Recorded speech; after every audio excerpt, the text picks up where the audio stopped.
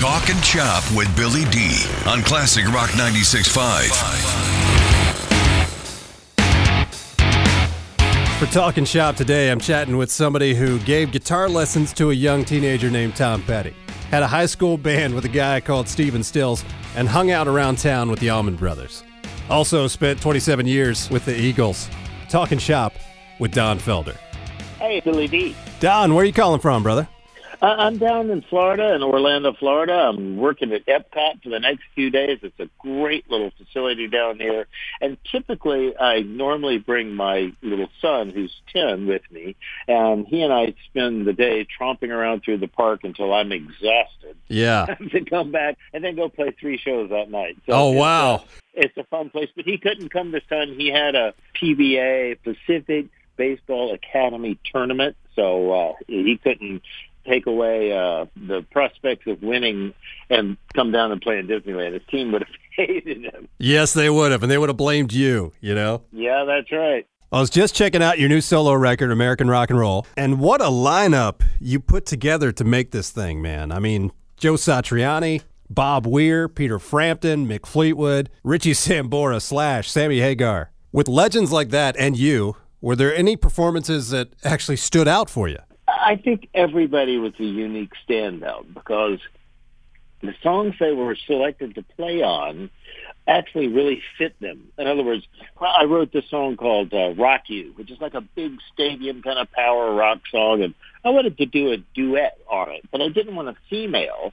So I kept thinking, who has that really big, gravelly rock and roll voice? Well, Bob Seger would have been okay, but then I thought of Sammy Hagar, and I went, that's the guy. Now, Sammy and I have known each other for a long time. We played together. We both did songs called Heavy Metal for the movie. I love Heavy Metal, man. Great movie. We toured together. We've done charity events together. So I called him and he said, absolutely, come on up. I'll sing that for you. Great. So we got up and I'd written all the lyrics, written the melody. He said, this is easy. Normally when I work on a song, I have to write the melody. I have to write the lyrics just like the work. And so I said, well, I don't want you to have to work. Just here, sing these.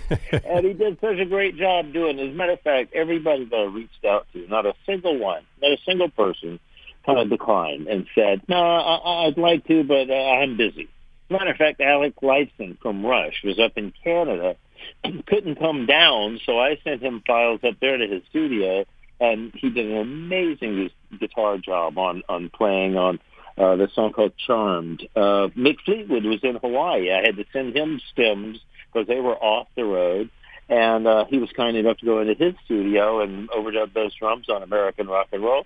Chad Smith from the Chili Peppers actually came into my studio, along with a lot of other people, and played drums in my studio. As a matter of fact, it was like having a rock and roll party in my house with all these guest artists, who were a large part of them, except for the ones that couldn't come in, but I had to go see them. Peter Frampton, I flew to Nashville and had him play guitar on this song called The Way Things Have to Be.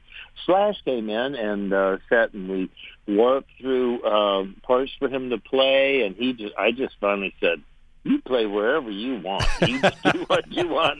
So then I went back in and edited it so that I'd make room for myself to play some answer licks, and, there was just wall-to-wall Slash on it. I had to kind of thin it down with a little editing, but it all turned out, I think, really, really well. And all the players that played on it, all the different drummers, bass players, the engineers were probably some of the top engineers in the business. Ed Cherney, who's made everything from Rolling Stones to you name it. Google him and you'll see his list of people that he's worked with. Bob Clearmountain, the most hi-fi, incredibly gifted mixing engineer. If you go Google him, you'll see just an unbelievable cast of albums he has worked on and mixed.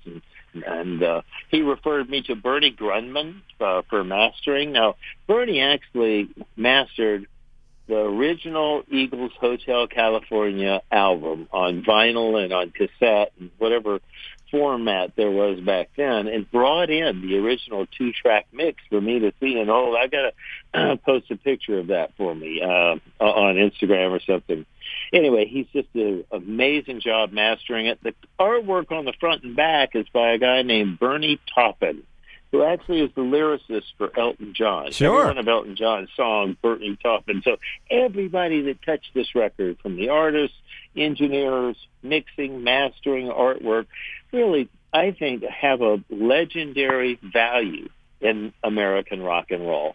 And that was really the idea in having an album that type, that name, and having all of these guests on it, because they were all people that rose to the cream of the crop in the decades that they were famous in. Right, and how killer is that you're at this point in your career, and you have been for quite a while, where you can cherry pick exactly the right person to do exactly the job you need. I mean, if you don't hear it often enough, boy, you've made it, Don, you know?